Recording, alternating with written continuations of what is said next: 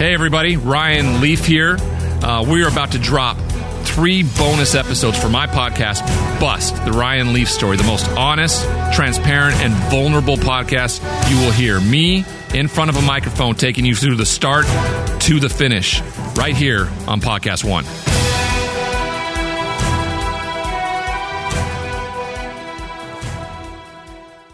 Well, in this episode, we'll talk to David Fortin. He heads up the Los Angeles Auto Show, and we'll talk about electric vehicles and what's out there and all the cornucopia of choices as well. Yeah, we'll get into Porsche, Lexus, Porsche Lucid, and quite a bit more. But first, there's Geico. Do you own? Do you rent your home? Sure you do. And it can be hard work. You know, it's easy. Bundling your policies with Geico. Geico makes it easy to bundle your homeowners or renters insurance along with your auto policy. It's a good thing, too, because you have so much to do already around your home. Why not make it easy? Go to geico.com, get a quote, and see just how much you could save. It's Geico easy. Visit geico.com today. That's geico.com.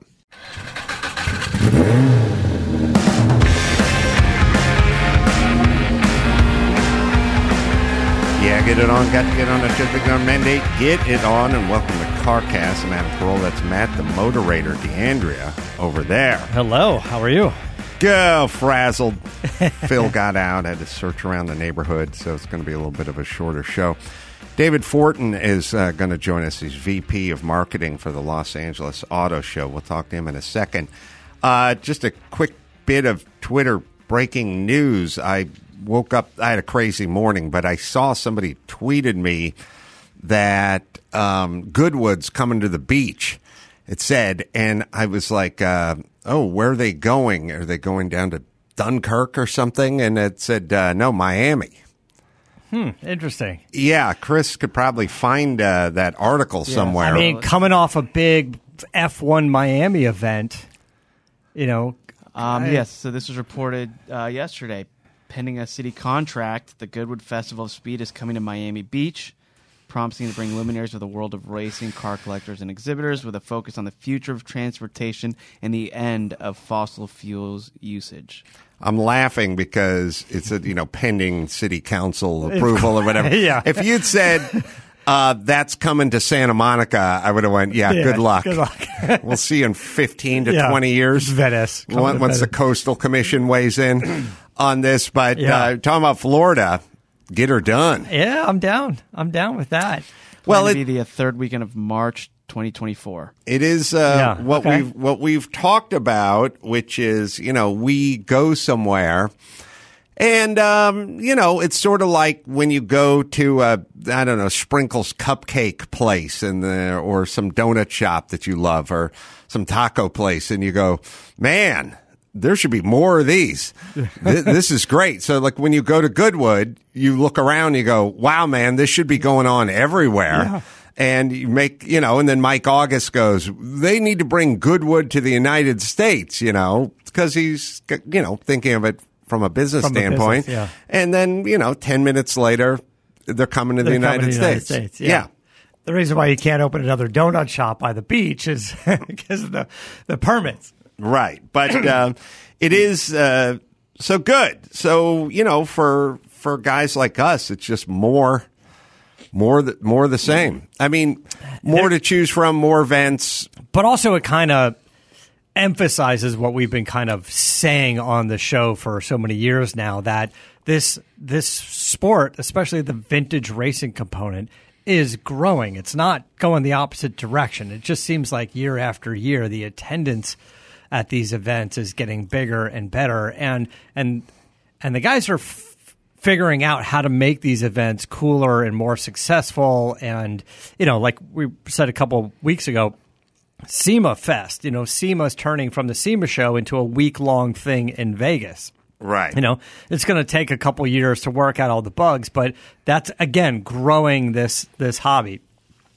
Yeah. And, when I was pitching to, I don't know what network, Speed or whatever, Vision or whoever, vintage racing shows like 5 years ago, I just kept saying these things are getting bigger and bigger and bigger and worldwide and more attendees and more participants and blah, blah, blah. Like I saw which way the wind was blowing. Of course, they didn't. So that was that. But with this almost explosion of vintage events and, the list goes on and on now, and it's become a bit of a worldwide phenomenon. There is still no vintage racing TV series out there, which drives me insane. Yeah. It drives me insane. There isn't. And if you think of all the years that we've been talking about it, the vintage cars are becoming newer because it keeps going back to 25 years. You turn on iTunes and it's like Rusttown Builders. We have a crazy bearded man who lives in Alaska. He pulled a truck from a swamp. Now he's going to rebuild it. It's like, okay. All right. David's up he's on Zoom. David Fortin, VP Marketing, Los Angeles Auto Show. Thanks for joining us. Hey, guys. How you doing? Doing well. Los Angeles Auto Show, and you can get tickets now and learn more at lautoshow.com, one of the premier events around town. I'm guessing in this country it goes Detroit then LA or LA then Detroit. I don't know what the pecking order is. Yeah. Detroit and LA have moved dates, right? They used to take place on the same weekend, right? Yeah, well, they're a big four, Chicago, New York, Detroit, and Los Angeles. And I think everybody serves a different niche to the industry. We've traditionally been around Thanksgiving week. It has moved, years past. I think Detroit kicked off the year, previous years. But we're excited. Yeah, it's go time. Thanksgiving is a great time when the family gets together. LA Auto Show rolls into town. We're ready to go. Yeah, I'm glad because in years past, I would show up and I'd go, hey, where's that new Audi RS6? I want to check that out. And they go, oh, it's in Detroit. Because they're having the Detroit one at the same time. And I'm like, right. LA's not a big enough market for you, Audi, to bring a couple flagships over here. And it's like, well, it's Detroit's going on. Like, right. How many Audi RS6s are you selling in Detroit? I'm curious versus Los Angeles. Yeah. And then why have them on the same weekend if Detroit's going to cherry pick all the cool shit? And so thankfully we've turned the page on that very ugly chapter. David, what are the dates for the event? Yeah, so tomorrow we kick it off with a special press and industry day, and then we open up to everyone on Friday the 18th and run for 10 days straight through Sunday, November 27th. So it's a good long show. Now, how have you guys been able to grow the show? There's definitely a lot more going on than just the cars on display, right? Yeah, I think that's one of the things that we have in our favor, being based in California versus some of the other shows. Our weather, is pretty good year round. We're on the Pacific Rim, so we have proximity to China and Vietnam and some of the manufacturers out there. California is leading the nation when it comes to green and the number of EVs being sold here. And then the thing that really seals the deal is the car culture in Southern California. There's nothing like it. And so we take the new models and all of our automaker partners in the main halls, but then around that, throughout 1 million square feet of the convention center, we've got all kinds of activations with exotics and supercars and classics and 4x4s that really kind of separates us and how we approach what an auto show really means. So this is kind of an important because we were just talking about the Goodwood and Monterey and the vintage cars. The LA Auto Show and Detroit, all the auto shows were always typically all about the new cars that are coming out or available now. But it's just as entertaining to pepper in things like, an overlanding expo and some vintage cars and lowriders and drifting and bring a little bit of that old and new and entertainment aspect to the whole thing. Yeah, absolutely. I mean, our experience is probably a 5-hour, family or individual journey. So there's a lot to see and do, and you got to break it up with some stuff that excites the mind in different ways as you're going from hall to hall and potentially comparison shopping SUVs or sedans or whatever you're looking for that day. We have a lot of the things you mentioned. We've got a Formula Drift demo on the second weekend. We got a really cool Cars and Coffee on the first weekend, partnership with Bridgestone. So to your point, that's what we challenge ourselves with every year, is to work with as many automakers who want to get in front of the largest car market in the U.S., and then we create some excitement and sizzle around that. Are there any big unveilings slated for this LA Auto Show? Yeah, we're pretty excited. Last year, coming out of the pandemic, it was certainly a slower time for those in general across the globe. But Subaru is making a big global reveal to kick off the day. Fiat, Genesis, Kia, or VinFast are making North American debuts. We've got a series of press conferences with some charging partners like Blink, who are making a press conference announcement. So there's a full day of news, which is really good. And I think the next few years, the mandates in California, especially 2035, but even before that, there are some milestone mandates. We're going to see more EVs debut in the next few years, I think, than anybody really knows. I think I'm particularly interested in checking out the Porsche 911 Dakar. They're doing an off-road version of the new 911, and it's interesting because all the photos that they've kind of teased of this vehicle so far, and it's just kind of flat black 911 on big tires, and without the livery, it kind of looks goofy. Like once you throw a Martini, or Rothmans, or you throw something on it that's going to make all the difference in the world. But I understand that's going to be a pretty big announcement from Porsche. Yeah, Porsche's bringing in a bunch of journalists from around the world for a little sneak peek today. I'm pretty giddy to get over there and take my peek and see what it's all about. They always take Petrie Hall and transform it into something, that's incredible every year. Is it going to be sort of on par with Porsche bringing back the 935 about 4 years ago? We were talking about it as a very limited batch with a lot of nods to the past, kind of retro nods. I don't know much about like the production numbers or how you're going to be able to get one, but I would imagine it's going to be something in the same vein as that. It is very interesting. Matt and I talk about all the time that in the vintage car world, the category that's just going through the roof are those rally cars from the 80s, early 90s. Mm-hmm. Lancia, Subaru, Audi, especially Escort. Yeah, I mean, you see those things trading on Bring a Trailer and at other auctions for hundreds of thousands of dollars. These sort of mid-80s, oftentimes Japanese cars that, and I'm not exactly sure what the utility is. Like, I know at Goodwood, they have the off-road, kind of rally course up at the top of the hill climb. You can see guys going around there. But it would make sense that Porsche definitely give a nod to their Dakar, Paris to Dakar, and off-road heritage. The 911 Safari, which I guess is the more well-known name for it, or the term for it, but they're calling it Dakar. But it should be kind of interesting to see. And guys are building a lot of tribute cars to those 911s as well, and they're fetching good money.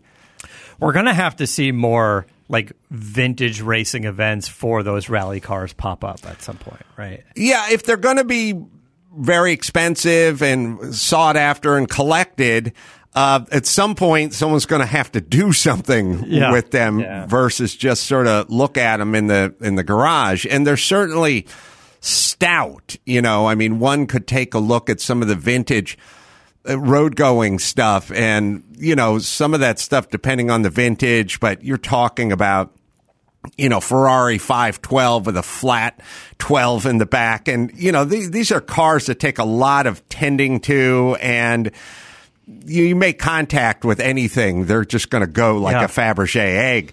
But the vintage stuff has clearance, travel, plates, skid guards, and, they're kind of meant to be thrown around and beaten up I think, a little bit. David, I think you should take the convention center next year, cover the entire roof in dirt, and start doing a vintage rally race up on the roof. I love it. Yeah, because I don't know where else we're going to do it. Yeah, we got to figure out how to reinvent the space that we have. So I like that idea. Well, let me talk. I mean, maybe off-site, like at the Coliseum. Didn't they have like X Games stuff there? Didn't they fill that with dirt? Yeah. Yeah, they not only would do stuff at the Coliseum, and they do stuff in Orange County for X Games too, but way back in the day, in the 70s and into the 80s probably, the Coliseum would hold the Super Bowl of motocross, and they would do a whole, 250 two-stroke, the scene back in the day when, mid 70s, late 70s, Roger DeCoster, motocross was like a big thing, and they would do that entire event at the in the Coliseum. So this thing goes back 50 years. Yeah, NASCAR's over there with their Clash at the Coliseum early next year. They're coming into the LA Auto Show to talk about that. And I think you're right. I mean, we look at it as what can LA Auto Show at the Convention Center growing into something like an LA Auto Show week. And maybe there are events at different venues around the city that happen as part of the LA Auto Show experience, but not necessarily right at LA. Yeah, right. Well, there's definitely precedent for it as we talk about what SEMA's doing. Now Goodwood franchising to Miami, F1 popping up everywhere. There's definitely precedent for taking an event and then expanding it out beyond the event, such as the Car Week at Monterey. I mean, there's got to be 28 separate events, not to mention all the dinners and all the award shows and all the everythings. But there's just 1,000 events that pop up around what started off as an event. And that seems to be the new world order. And I would assume LA Auto Show would be following in that direction. Yeah, we definitely think about it a lot. And what does that look like? You mentioned, where's Audi or where's maybe BMW or Mercedes? And if their strategies have changed over the last few years about how they want to reach consumers, we want to play in that space. And if it's a satellite event or if it's an event at a different time during the year, you're absolutely right. We've got to evolve along with the automakers.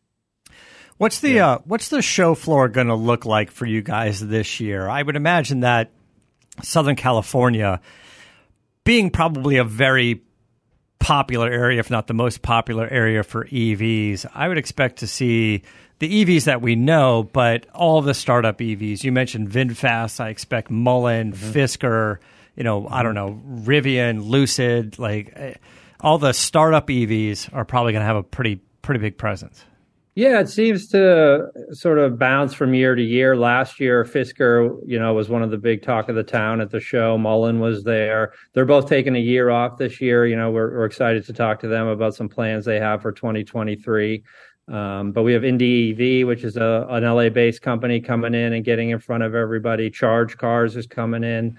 Hyperion is in a main hall, which is a pretty forward-leading vehicle. So, it's cool. Every year we seem to get new automakers, often California-based, looking to make their mark, and they'll usually take a spot in like an atrium or a lobby and, move their way up to hopefully one day having a big exhibit in the main hall. Well, thank you for joining us today, David. LA Auto Show, and you can get tickets and learn more at LAAutoshow.com. It's going on basically now through the 27th at the LA Convention Center, and bring the kids because it's a cool show. I'll be there.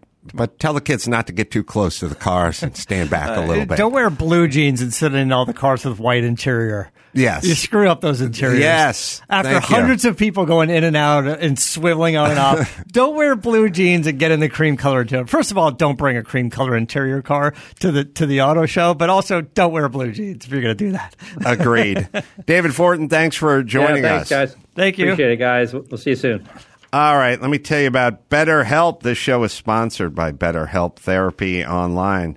There's no user manual for life. When things aren't working, well, it's normal to feel stuck. Therapists are trained to help you figure out the cause and learn Productive coping skills. BetterHelp has connected over 3 million people with a licensed therapist, convenient, secure, and accessible anywhere, 100% online. Therapy is important, especially over the last couple of years. You got to get your mind right. When you get your mind right, the rest will follow.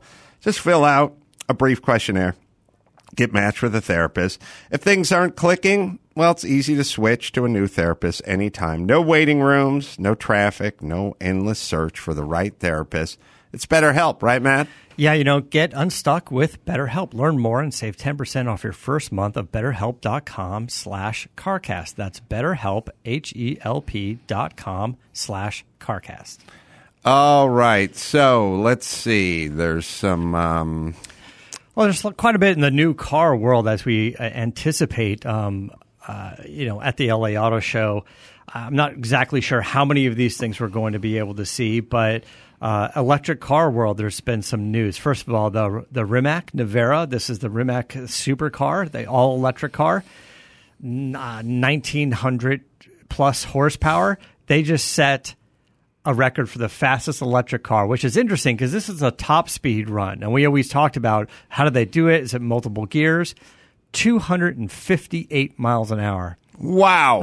They just ran this car. And they put together a nice little 2-minute video that you can see of the thing. Where'd they run it? The test track was it in Germany?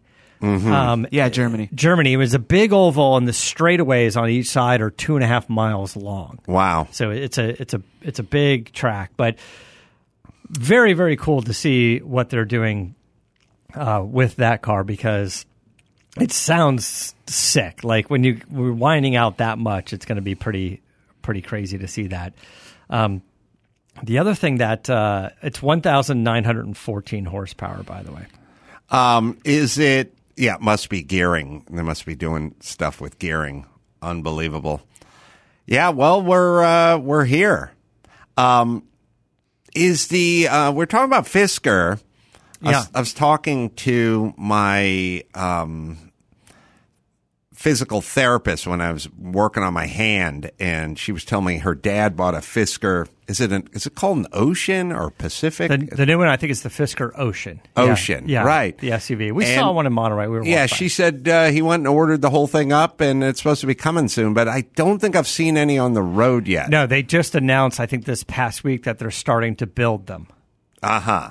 They've got some of the prototypes, but building the customer cars. So hopefully in the next few months, they'll start to get deliveries. I'm super curious on getting into that car. I know it's supposed to be like a $35,000 or $40,000 SUV, and the launch editions or whatever that he's doing are all fancy, and they're $60-something thousand bucks. But I am curious to see how that's going to be. It definitely presented well at the LA Auto Show last year. Mm-hmm. It's got a good look to it. We saw some prototypes. I noticed a little bit of fit and finish issues, but also they didn't go off and build a factory on their own to build these cars. They teamed up with Magna that builds cars for other people. I think they do the G-Wagon for Mercedes. Mm-hmm. So this is a company that has quite a bit of experience on building vehicles already. They don't have to start from the ground up. His thought process was, at least initially, let's outsource it. Let's run the company from a design and marketing and financial aspect, mm-hmm. and try to outsource this whole thing for now. And I think that's probably a pretty good idea. So I'm curious to see that. It's going to be it's kind of an interesting renaissance because all of these automotive, legacy automotive manufacturers, Toyota and Nissan and even GM had a Van Nuys plant, and the list goes on and on. They've all been chased out of California, but now there's all of these new electric car startups that are forming in California. Yeah. And the competition is just sort of a tide that raises all the boats. If you think about it, in just the next 2 years, your opportunities to get an electric car, an electric truck, there's going to be 40 offerings. And they're all, look, there's a bottom line. You're going to have to outdo the next guy in range. You're going to have to outdo the next guy in price point. You're going to have to outdo the next guy in, fit and performance and interior and things like that. And so, there's going to be a $35,000 offering, and there's going to be a $55,000 offering, and there's going to be a $110,000 offering, and there's going to be a $180,000 offering, but they're all going to be competing against one another for your dollar. Yeah. And there's going to be some good stuff out there. Well, for sure. Porsche has been leaking some information about their Porsche Macan EV. It's going to be all-wheel drive, just over 600 horsepower. I don't know what the range is going to be on it, but it's going to have that Porsche DNA. It's going to be a hell of a performer. Right now, the gas engine version is 430 or 450 horsepower at the top of the range. Yeah, and Lucid. Yeah. So if you take a look at the progression of the electric car, performance, whether it's at the high end or the economy end of the electric car, is no longer an issue because it's past the internal combustion version of itself. Yeah. I mean, you're adding the weight, but the amount of power and torque and grip you can get, is if you go by 0 to 60, they've now surpassed. It'll smoke everything out there. Even look, the $32,000 electric car will probably smoke its competitors that have an internal fuel combustion engine in them, 0 to 60. So the performance part is there. The range, I don't know what the average range on the internal combustion vehicle sold. I would imagine it's the higher threes, mid or higher threes, low fours. Yeah. But probably, 378 or something like that. So the performance is there. The price is about there. And then the range, with the base being more than the 250 range, but going up to maybe 350 or 400, we're just a little bit off of that. And so at some point, the performance will eclipse the internal combustion version of that car. Mm-hmm. The range will catch up, which is close to it.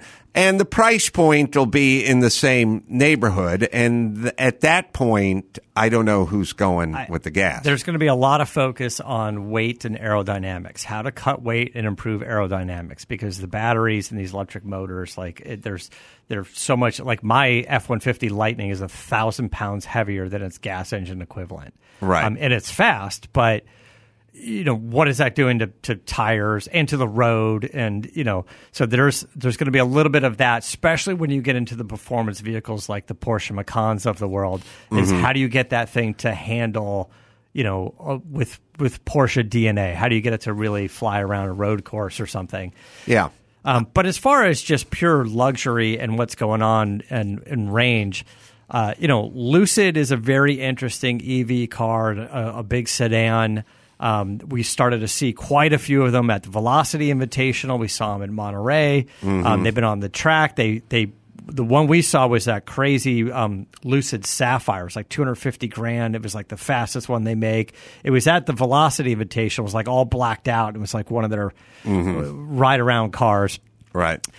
They announced an SUV called Gravity, and it's really kind of cool looking, and it's a good size 7-passenger 3-row SUV, and now they've got the room to fit the big batteries, the big motors in it. So they said expect everything that is the Lucid plan, which is 400+ mile range, 1,000 horsepower, fast, roomy, comfortable. I mean, it'll weigh as much as the Hummer or something, or my truck, but a nice, good size, all-electric SUV. I think the Hummer is 10,000 pounds. Yeah, the Hummer is ridiculous. But it can do the crab walk. It can do the crab walk.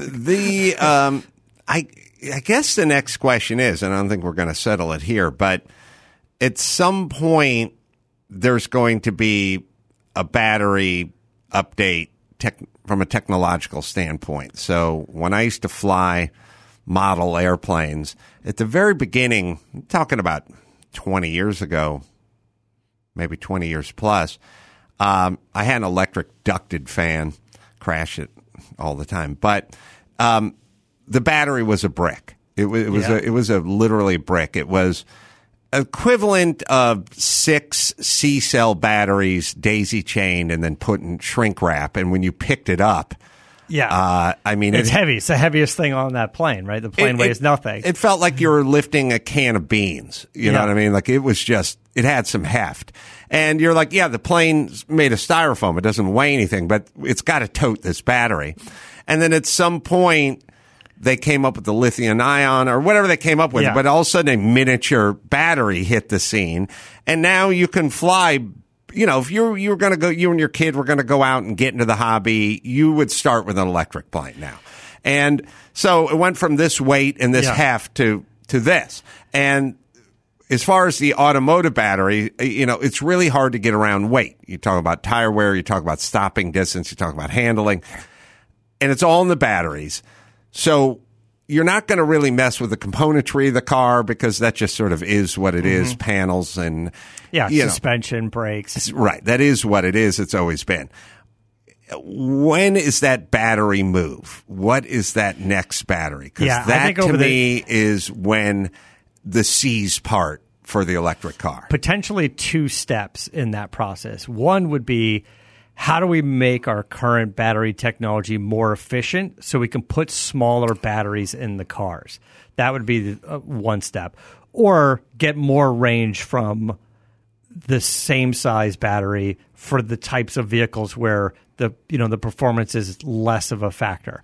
But then what is going to be the future of battery technology beyond the lithium-ion batteries that we have now? And it's complicated. If you go back to some of our SEMA coverage, I spoke with Cam Douglas from Optima Batteries, and he was talking about the new lithium-ion line of batteries that they have instead of the AGM batteries that they've typically done, which are good batteries but still heavy. You know, but you can mount them upside down. There's no liquid in them. You can mount them wherever. The lithium batteries, he said, each battery needs to have built into it a brain. It has to have a little computer because when you plug the battery up into your vehicle, and they haven't even done full-size vehicles yet. They're first launching with power sports, motorcycles, ATVs, things like they're smaller batteries. They are lighter, but there's also temperature sensors. So just when you hook the positive and negative up to the battery, there's another wire. And a lot of modern new cars have this as well. There's a temperature sensor on there, right? And it regulates the battery temperature and prevents failure, or at least tries to make it safer.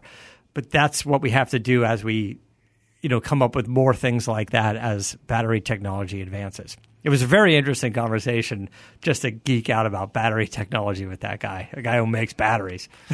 All right. Well, a slightly shorter version of the show based on Phil getting loose and trekking through the neighborhood. But you found him. I did, but it was the second pass. I went out, scoured the neighborhood, and then came back and thought maybe he came back to the house. But good thing he runs every time you call him. He doesn't. Well, I don't call him. I yell treat. There you go. You want to get Phil's attention, don't use his name. Yeah. Use the word treat. All right. I want to thank Plugs Chris, David Fortin for coming here, zooming in with us. And again, a Los Angeles Auto Show that you go to laAutoShow.com for tickets. Tucson Rialto Theater, December 15th. You can find me there doing stand-up. And then I'll head to the Tempe Improv, December 16th and 17th, doing 4 shows there, and just go to AdamCarolla.com for all the live shows. What do you got, Matt? I'm going to run over to the LA Auto Show soon, so I'm going to grab some photos, put it up on our social media. Let me know what you want to see. So, till next time, Adam Carolla for David Fortin and Matt the Moderator, DeAndrea, saying keep the air in the spare and the bag in the wheel.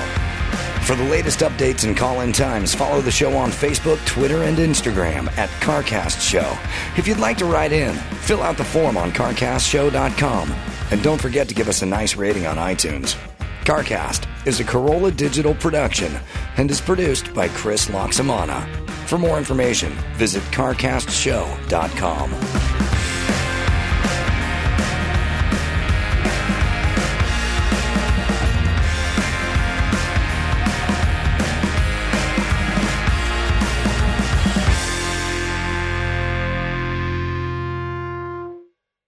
Do you own? Do you rent your home? Sure you do. And it can be hard work. You know what's easy? Bundling your policies with Geico. Geico makes it easy to bundle your homeowners or renters insurance along with your auto policy. It's a good thing, too, because you have so much to do already around your home. Why not make it easy? Go to geico.com, get a quote, and see just how much you could save. It's Geico Easy. Visit geico.com today. That's geico.com. All month long on Pluto TV, stream the biggest Tyler Perry movies free. Watch your favorites like Medea's Witness Protection and Medea's Big Happy Family. Join Tyler Perry as he goes on a couples retreat with Sharon Leal in Why Did I Get Married? Or Idris Elba and Gabrielle Union in the Tyler Perry directed film Daddy's Little Girls. Plus, Pluto TV has hundreds of channels with thousands more movies and TV shows. Available on live and on demand. Download the free Pluto TV app on all your favorite devices and start streaming now. Pluto TV. Drop in, watch free.